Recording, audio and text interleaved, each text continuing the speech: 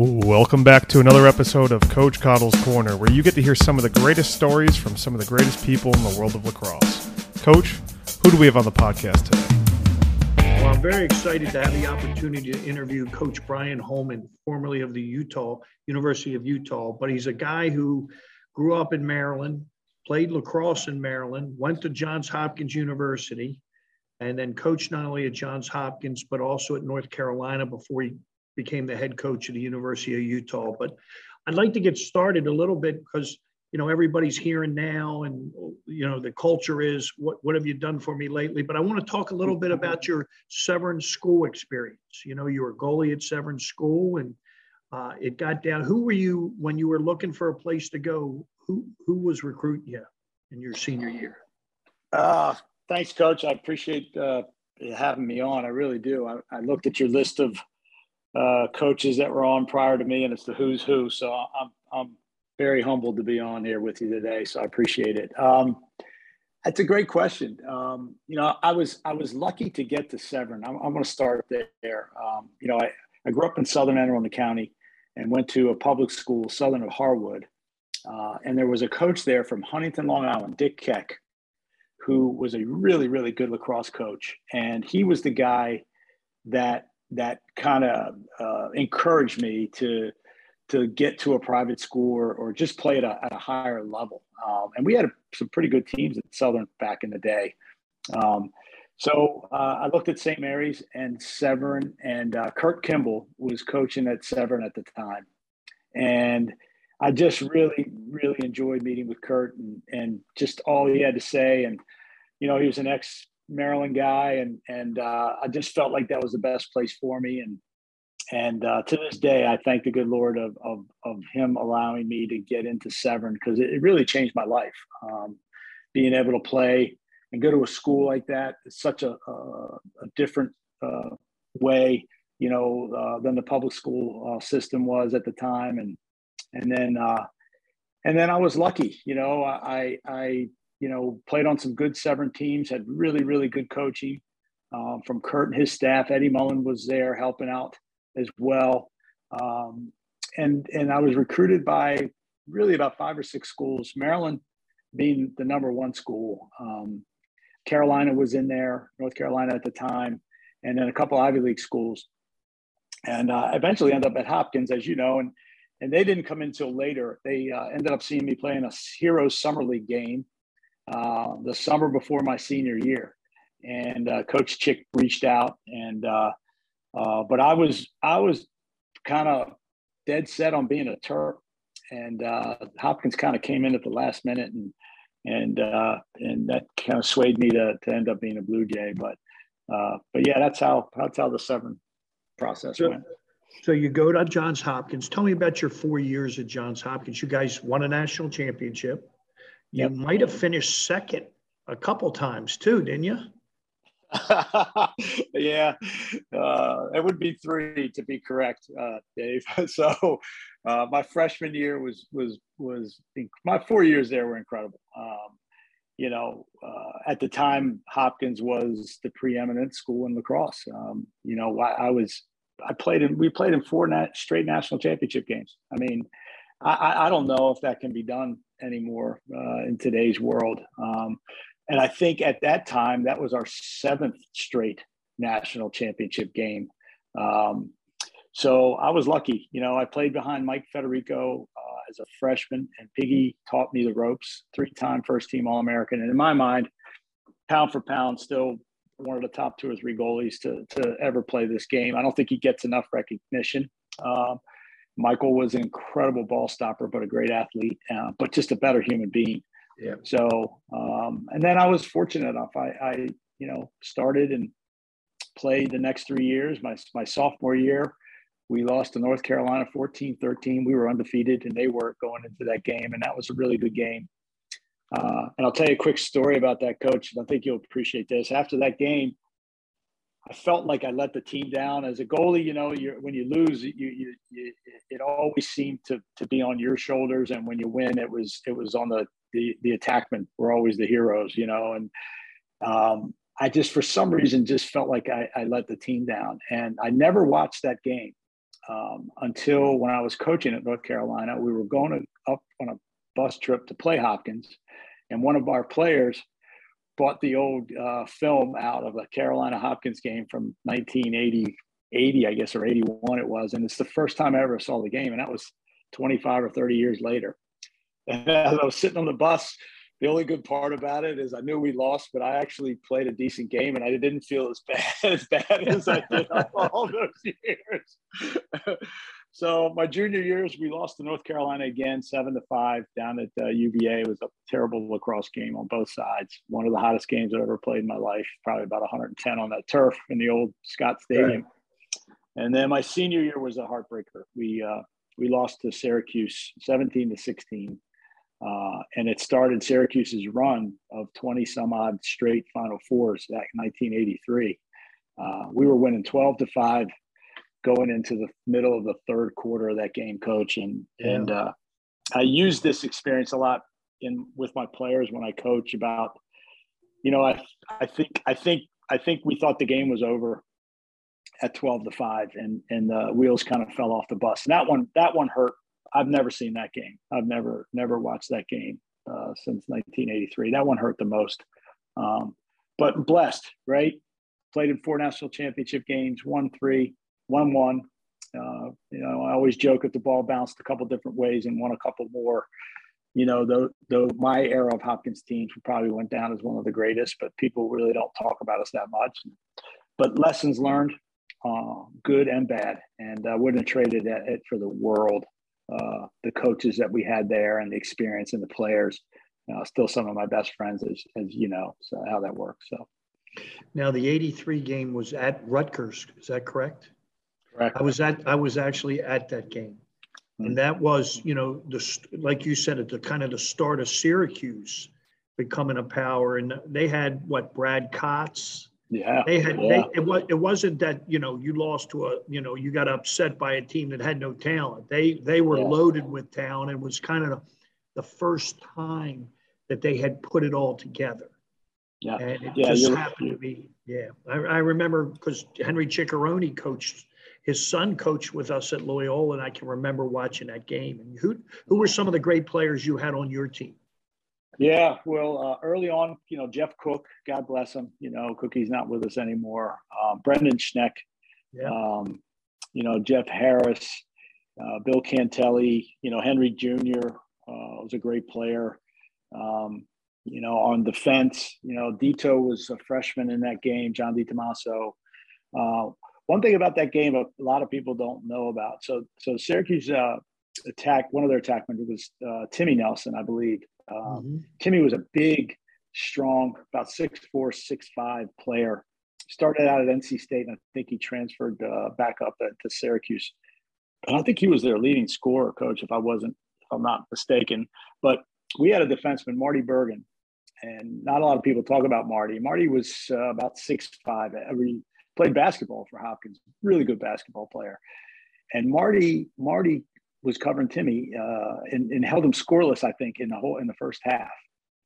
Just a perfect matchup for us. Marty was really long and rangy and kind of kept Timmy away from the physicality. Well, Marty tore his hamstring right before halftime and couldn't play in the second half.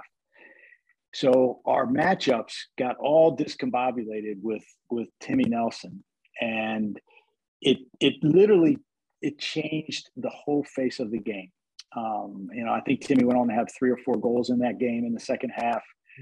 We started sliding to him really early, which opened up a lot for Brad Kotz in the midfield to start the scoring. So again, something I talk about as a coach all the time with the players, like, it only takes like one guy out of that mix, and you got to be prepared, to be able to have another game plan in case one of those guys goes down. And I don't think we handled that really well. And that's it was a learning lesson for me as a coach, being a player at the time. But people don't talk about that matchup not working. But if you go back and look at that game, I know that Timmy didn't score in the first half and in the second half.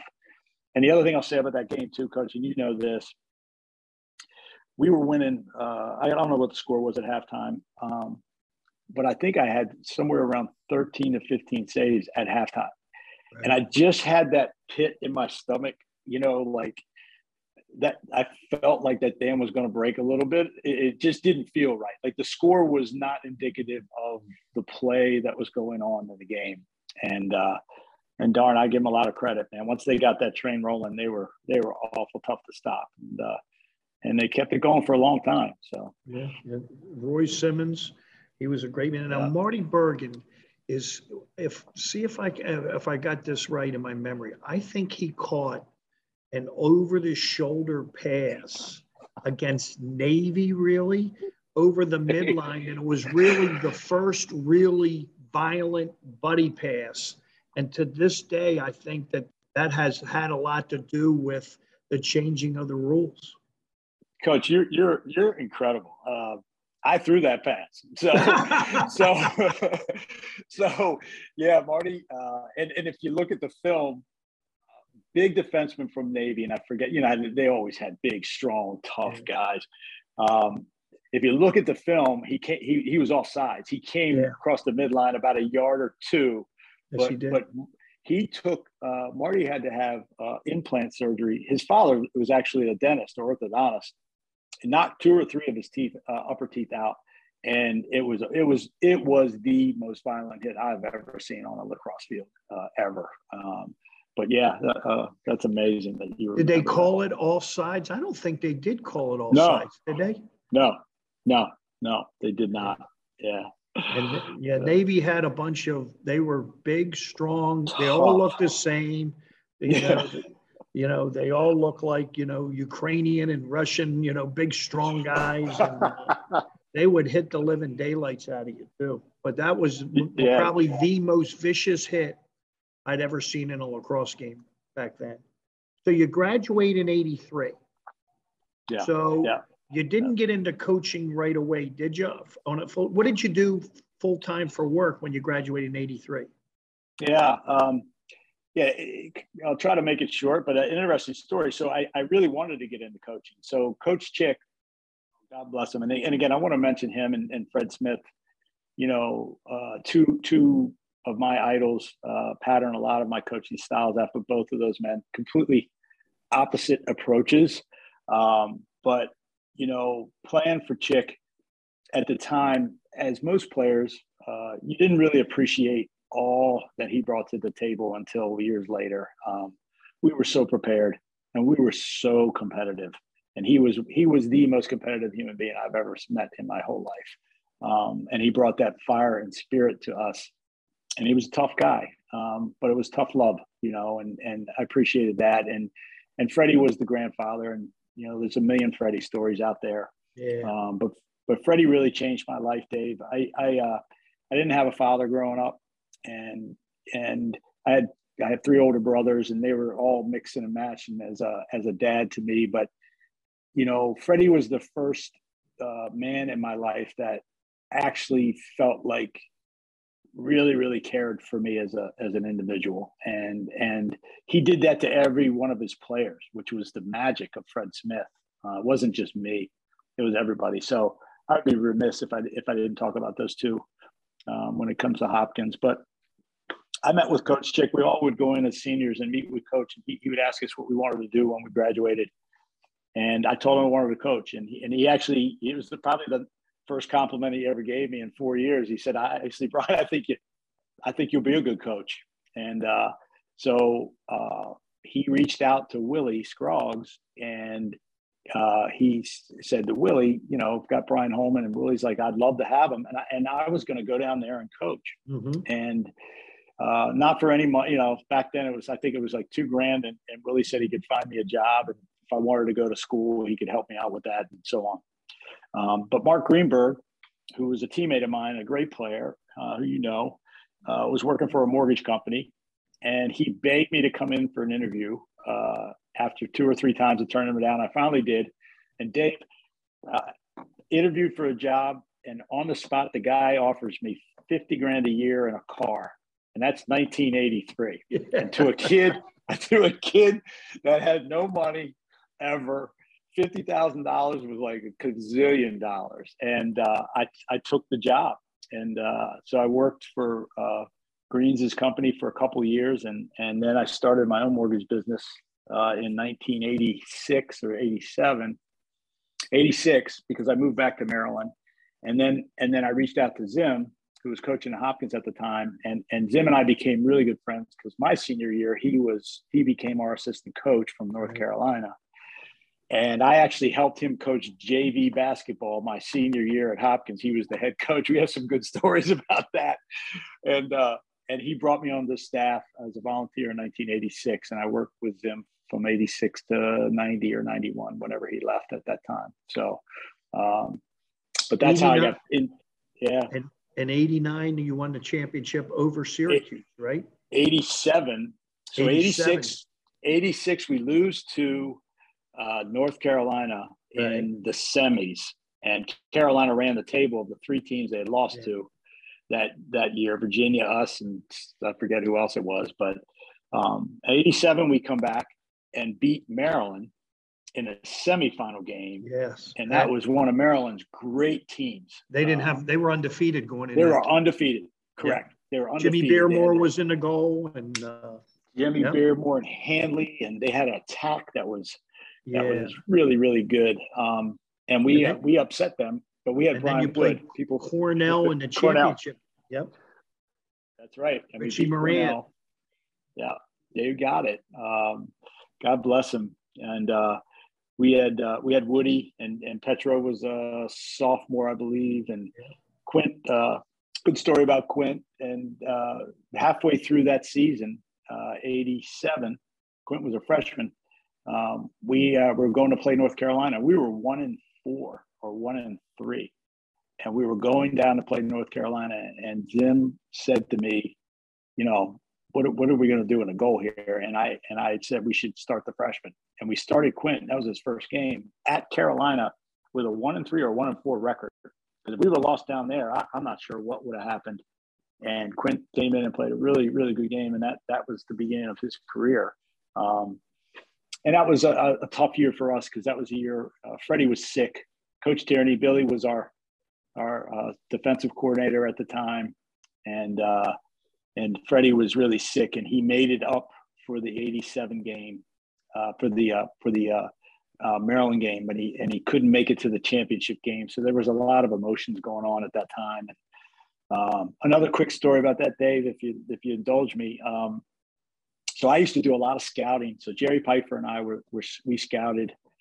That's kind of where I cut my teeth with Zim, was coaching the goalies, helping on the defense with Freddie and Billy, and doing a lot of the scouting work with Jerry, who was a mastermind of a scout. And he actually put the game plan together to defeat Maryland through his efforts with the scouting. But after we beat Maryland, we stayed for the other semifinal game, which was Cornell and Syracuse. And I had Syracuse because they thought Cornell was going to win, so they gave you the team that they didn't think was going to win. And so I'm scouting, and we were sitting in the stands, Jerry and I, and we would get there early. Jerry always liked to watch teams warm up. He'd like to sit as close as he could to the benches if he could pick up a call or hear some terminology or lingo. And I'm sitting down behind Syracuse's bench, and I'm looking at these two guys do line drills, and it was the Gate brothers. And they were freshmen. And I know there's been a lot of stories about Gary and Paul, but I look over to Jerry and I'm like, watch these two. I've never seen any, just from sitting in the stands and looking at them doing pregame warm-up drills. And I think either Gary or Paul, one of those two had 4 or 5 goals in that game, and the other one had like 3 or 4. And that was the first time that I had ever seen them. And I think that was kind of the coming out party a little bit that year. So, but yeah, great experience. In 89, we lost the heartbreaker. 88, we had a bad year. Just didn't handle the situation well after a championship. And then 89, we bounced back and lost the heartbreaker to Syracuse at Maryland in 13-12. Right. Yeah, that was a big game, I think, for college lacrosse at the time. The place was packed. So a lot of fun with Coach Zim. So you won a championship as a player. You won a couple championships at Hopkins as a coach. And then you came back with John Hawes in 99 and 2000, right? And got to the Final Four, there. And then what made you go to Carolina? Uh, Dave, it's a great question. And again, I hate to be long-winded about these stories, but they are stories. So after Halsey asked me to go with him to North Carolina, but it just wasn't right time for my family. Lori and I had young kids. It's 2000. Matthew was probably 12, 13 years old, 11 years old, and Marcus was 9 or 10. Sydney was 5 or 6. We had a beautiful home in Baltimore and just kind of established ourselves in that community. And this wasn't the right time to go. So, I basically was coaching rec league, club ball.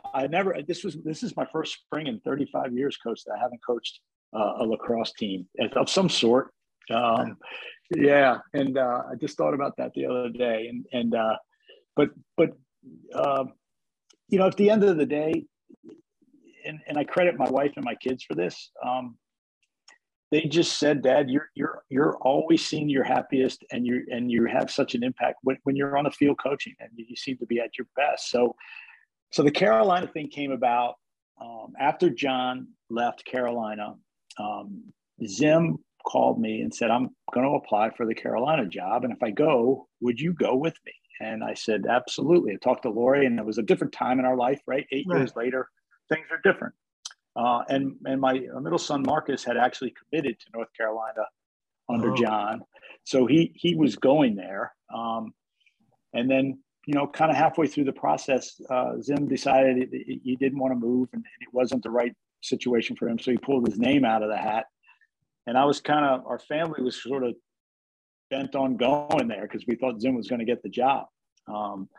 So through the employing of my kids and my wife, I tracked Joe Bresci down, didn't really know Joe, and convinced him to talk to me.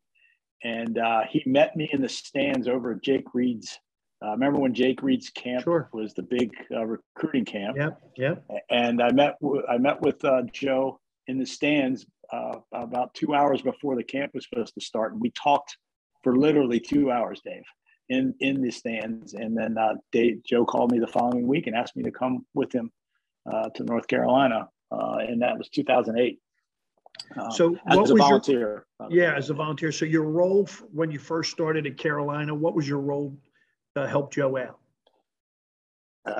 Everything and anything.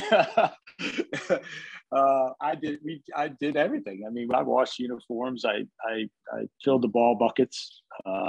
I did whatever it took to help him and that program, get better. His goal was to bring them back to a national prominence. They had a little gap there. My goal was to serve him any which way I could and help those kids, be better human beings. And heck, my office was literally, they built me a little room, like a closet. And it was literally right in the locker room. It was right next to the locker room. So I had the pleasure and the joy of every single day seeing every single one of those kids come in and out of their locker room. And they would pop their head in and sit down. And I'm a big reader, and I'd have a lot of my books in this little office, and they'd say, Coach, what's that book about? What's that book about? I'd start handing books out to them. And I look back at that, and that was honestly one of the joys of my life, being in that situation. But yeah, it started just doing whatever it took, and I also helped Joe run his camps and kind of build that business up as well. And we had a glorious run there, man. It took a little while, but we won a championship 8 years later, 2016, which was an incredible run by that team and the program. And so I'm forever grateful to Coach Bresch for giving me that opportunity and letting me to do. And as the years went on, I earned my stripes with Coach, and I got more trust. And, by the time I left there, I felt like, it was our team, he and I, and we had a wonderful working relationship, and Metzi was there, and Chris Feist, who is just outstanding people to work with, man. We had a lot of fun and really, really good coaches. I learned a ton when I was with him. I can remember making a call to Chris Feist in 2016 because you guys have been battling for it and hadn't really gotten over the hump to get to where you guys wanted to go. And I can remember I said, Chris, you guys are good enough. I think you can win this thing. And unfortunately, you had to beat the Maryland Terrapins to get there, which that was not my scenario that I envisioned. And because, John done such a good job. But it was, as a friend of Joe Bresci's, coming off of what happened with his son, going back to Ohio State, playing that game, and the way the players at North Carolina wrapped their arms around that was incredible. And it's a story that, it's a story a movie should be made of, because it really may not have happened or should not have happened. I think you were lucky to get into the playoffs, right? You were one of the last teams and you played like Marquette or somebody like. Yeah. Oh, dude, Coach. Yeah, no, it was, you hit the nail on the head. It was storybook. I mean, we go to Marquette on the road. Their new program, Coach Amplo's a fiery guy. He had those kids, they were ready to run through a wall out there. And it's 35 degrees and snowing. And it was a ball game. I mean, I think we won by a goal. It was 10-9. They were a man up. With about a minute and some left to go in the game. And they took a shot and it kind of deflected or ricocheted off of one of our players. We actually ended up, getting that ball and being able to clear it. But yeah, it was a dogfight, and we were lucky to come out of there with a win. And I think, as in the playoffs, those are the kind of games that actually like galvanize you. Like when you look at the NCAA playoffs, like look at Carolina playing Baylor this year, right? They probably should have lost that game, right? But they found that, there's a term that I use a lot in our program, and I'll use a lot in my life. It's called, find a way. Just find a way to win, find a way to compete, find a way to get shit done. And we found a way to win that game in a tough environment. And I think that kind of propped us up a little bit and to what you said, that we could do this. And then having to go back out to Ohio State and play Notre Dame, who had been a royal thorn in our side for a long time, was my faith is strong, and I know Joe's faith is strong. There was a piece of that going on there. I always believe that. And then we handled Notre Dame pretty good, and then beat Loyola pretty handily in the semis, and then play the Terps in the final, which, for my money, that was one of the best games in a long, long time. We get to overtime by the great grace of God, and Big Clues, hammers one home, and the rest is history. So yeah. Let me take a step back. You've been a father, you've been a parent. How did you find it to coach your son at college? I honestly, Coach, I loved every minute of it. I'm very lucky. I have a great wife. We've been married for 35 years now, and we've got 3 beautiful kids. And I feel like our relationship with our kids is strong. All of them is strong, and it's different for each kid, as you know. It's like coaching, right? Every one of those kids in your locker room brings something different to the table, and it's our job to figure out what that is and figure out how you can encourage the best out of them, right? And that was always the approach I took with our kids. And so Mark and I had a really unique relationship. I've been coaching him since he's been 5 years old, through all the ranks up through club ball and so on. So, but we both were determined not to let it become a hindrance to our relationship. And we didn't, and we had fun. And now the plus side is I ran the box, so I missed probably half the goals that he ever scored because, as you don't know what's going on.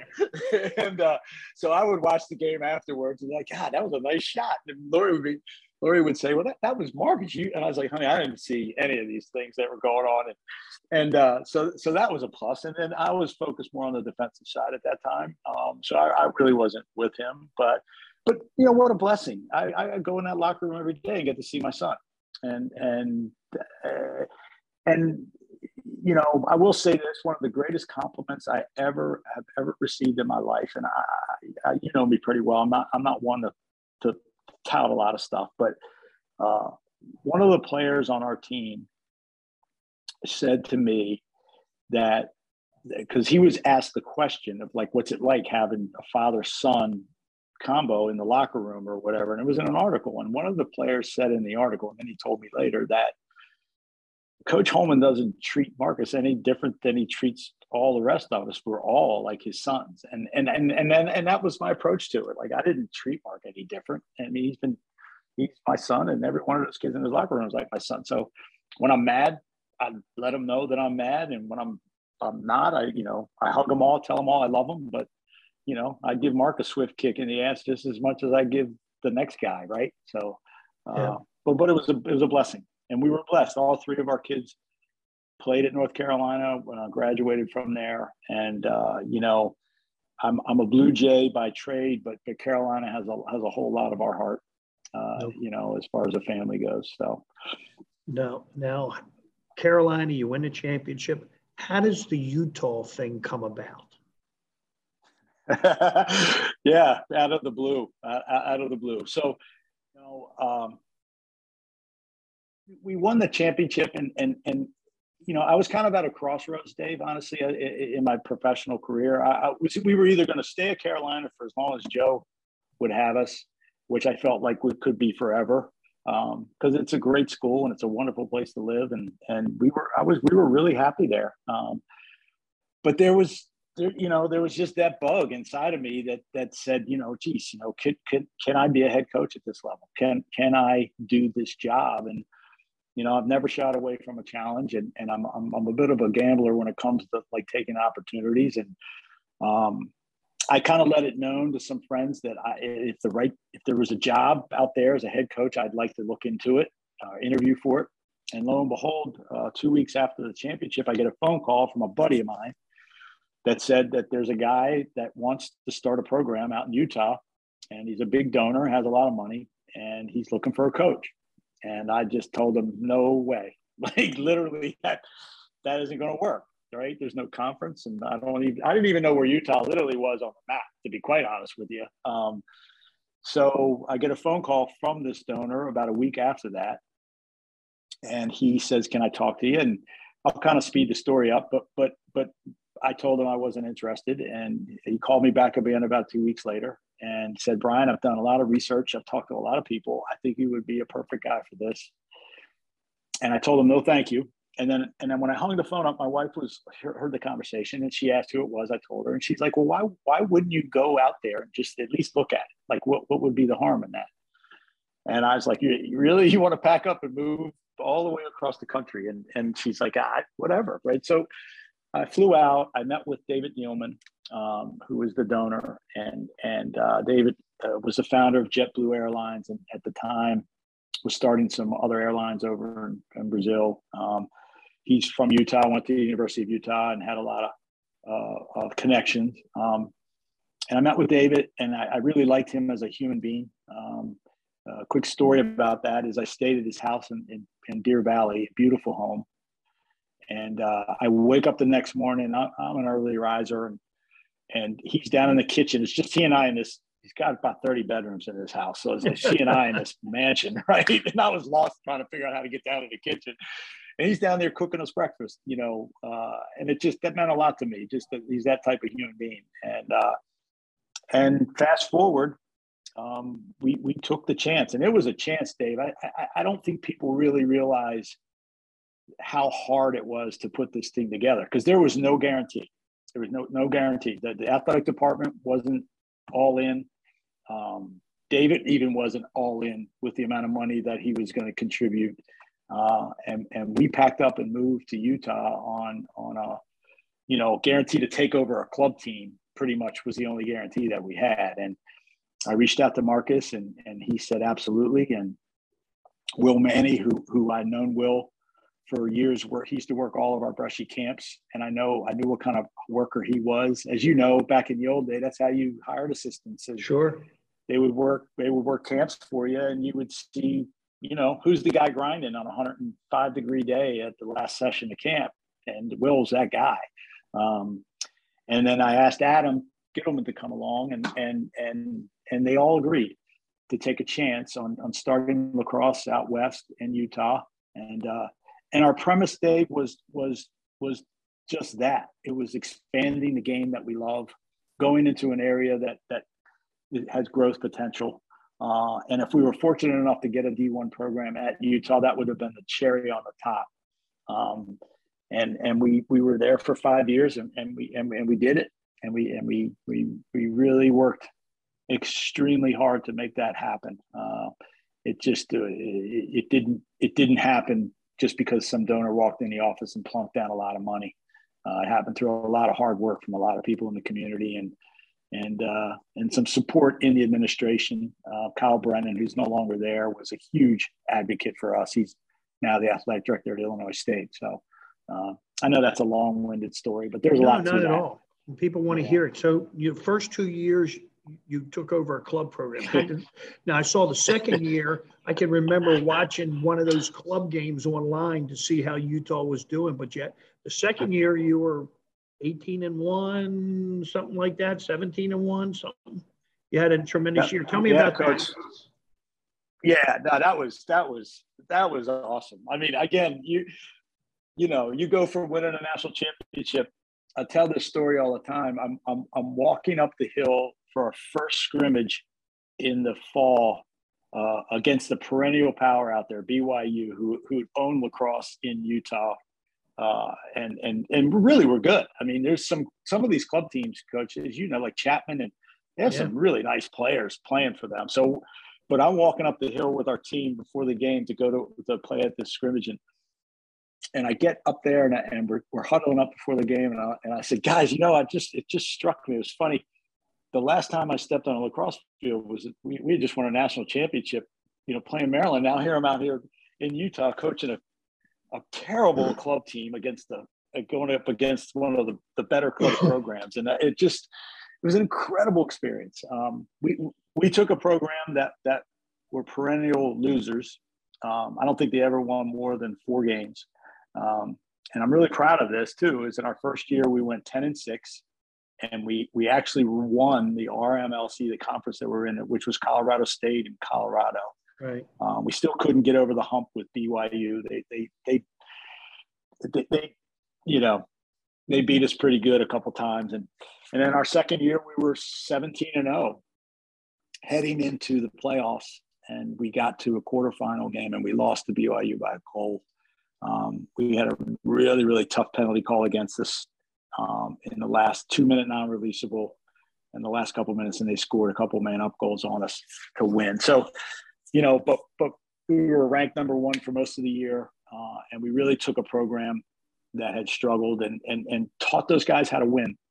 And I'm really proud of that. And that's a process, as but it was the framework for our culture at Utah. Started with that club program, and we built it from the ground up, and those kids did a wonderful job. And then the third year, we were a Division I program. We finally got over the hump. We got the school behind us, and the athletic department agreed to bring us on as a D1 program for our third year. So a lot of fun with those club teams, though, Coach. You would have loved it. Just a blast coaching them and teaching those kids and working with kids that weren't great lacrosse players, but really good, tough human beings that wanted to learn how to win. So I appreciate you asking me about that. Yeah. Now tell me about, so you the first year you're coaching, the second year, is it the second or it was the second or third year COVID hit? Tell me about the whole COVID experience. What happened to you guys on that? Yeah, that was as everybody has a story with that. That was a tough go. We were actually I think we were 2-2 or 3-3 at the time. Our first year we went 5-10. We won 3 games in a row, which I was really proud of. We took Duke into the third quarter. I think we were down by a goal. We should have been up by a goal at halftime down in Durham, and we competed really hard. I was really proud, and I felt the school actually felt like this was something that was going to work. So our second year, we started out, and then we started struggling a little bit, but I think we were 3-3, and we were going to play UMass on Long Island. And we fly to Long Island, and I'm talking to Coach Cannella on the bus on the way over there, and he's like, I don't think we're coming down. I don't think we can leave. And I'm like, what are you talking about? And this sounds strange, but I knew COVID was a thing, but I really wasn't paying. As you know, you kind of get in a rabbit hole as a coach. I wasn't really looking at television. I don't watch television anyhow, but I wasn't looking at TV. I wasn't those social media. I'm not a social media guy, so I didn't know what was going on. And I was like, Greg, what are you talking about? He's like, Brian, like, this thing there's something serious going on. And then the players obviously had heard about it, and so we had to cancel that game on Long Island, and we were in Long Island. So I say to him, we'll rent a bus. Will you play us? If you can't leave, I'll come to you. Like, I'm already out here. Like, so we get on the bus and we drive up to UMass, and we get there, and I'm literally changing in our room to go have practice on a Friday. And my athletic director calls and says, you need to come home. And why? I said, I'm up in Massachusetts. We got a game the next day. And he's like, no, you need to come home. And so I talked to Greg, and he's like, yeah, we can't play. And so we spend the night in a hotel, and then it got a little scary, to be honest with you. Parents were calling, kids were really confused on what was going on. We're traveling, buses and airplanes and so on. So we got a flight out of Boston the next day, and we get to the airport, and it's kind of scary. People were scrambling all over the place. The mask thing hadn't really come into play yet, but we end up getting the kids back home safely. And our athletic director, my assistant athletic director, met us at the bus and said that all the kids are going home. And we literally got off the bus, and within 2 days, every one of our kids had left to go home, and that was it. And just one of the strangest events ever for all of us, right? But being in the middle of the season was just really, it's hard to explain, how everybody felt. So, but yeah. When you think back to your time at Utah, what were the most positive things that happened to you while you were there? Oh my gosh, Coach. I mean, it's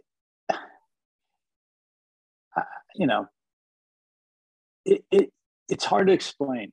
I mean, it really, for me personally, and I'll be a little selfish here for a second, and then I'll get into the really nitty gritty. It really proved to me that I can do this job and do it in the right way. The young men, the lives that we affected out there in such a positive fashion. And again, I'm not bragging. It's just our method and the way we go about it. To see some of these kids grow exponentially from boys to men, literally, and be able to go out into the world, and they're going to be good people. So it's to me, it's just all about the kids and the relationships. It's everything to us. It's everything in my life. And that's why I coach, and I want to coach. And, so that, and being able to build something in your own vision, I guess, we're sharing it with Will and Mark and Adam and Lori. And we had a lot of support with the community out there. I mean, heck, Dave, when we left there, we're putting 2,000 people in the stands every Saturday. And we had a club program that had 220, 30 families in it. So, that started from scratch and built up in a short period of time. So our mission was accomplished. We lived up to everything that we said we were going to do when we went out there. We were going to infiltrate the community. We were going to bring the love and the passion of the sport of lacrosse to Salt Lake City and Utah and the West. We were going to build a Division I program that is that can stand on its own merits, which Utah is doing right now, and will do, I hope and pray, for a long time. And we're going to expand the sport westward. And I'm just so proud of everybody that was involved with it. And it's something, honestly, I would never change that experience for anything else. It was one of the most rewarding things we've ever done as a family and as a human being. And now I'm hoping to get another shot at it somewhere. So, we'll see what happens. But yeah, just. If you had to do something, if you had to do it different in Utah, would there be anything you'd change? I mean, honestly, Dave, no. Good. No. I'm really proud of what we did, and no, I wouldn't. I really wouldn't. Maybe would have called a timeout in one of our games a little bit earlier and then saved a possession. But other than that, no. It's just it was an incredible experience, and we handled everything in first class fashion. I'm just really proud of that. So thank you. So that's always easier when you can put your head on the pillow and sleep like a baby at night, knowing that you gave everything you had to the players, to the staff, and to the university that you went out there to work with. Now, right now, what would you like the next chapter of the Brian Holman story to be? Well, I mean, honestly, Coach, I just want another shot. We'd like to get back into the game and coach at the collegiate level, ideally. Being able to, if it's building a program, great. I've got a ton of experience doing that. I think it would be easier the second time around. Not less work, just maybe be able to be smarter about certain things and quicker on decisions. But and if it's not, I know that we can come in and create a culture in an existing program that will replicate what Utah is doing right now, and that's built on the pillars of our program, and teach and help these young men, learn how to grow up to be better young men. And lacrosse is a vehicle, as you know. It's not why we do this. I do it.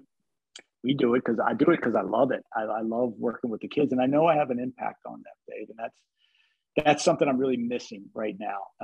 I didn't think so when we left there, but now that I've had some time to reflect and resonate and really look inward, I'm good at what I do. I love what I do. I love being with those kids, and I know that I can help them be better men. So I want an opportunity to be able to do that again somewhere. So, well, Coach, you deserve an opportunity. I hope you get that opportunity, and the people that will benefit from it are your players and coaches that you work with. I really enjoyed this hour with you, Coach. I appreciate you taking the time to kind of speak about your career, because I know there's a lot of people that are interested in finding out how you're doing. And it's been a great day, and I hope to see you soon, and I want you to put this on your calendar right now. We may need a color guy for LSG for some of these MIA games, so I want you to know you'll be getting a call soon. I'm in, Coach. Anything you need, I'm in. Maybe I could take Shriver's place, right? Oh, we'll fire him. We'll fire get him out of the booth, right? Who's he? He's at his day. Nah. I love it. Thank you, Dave. I really appreciate this. Thank you so much. I really My do. pleasure. Have a good day, Coach. All right, buddy. Thank you. Bye-bye.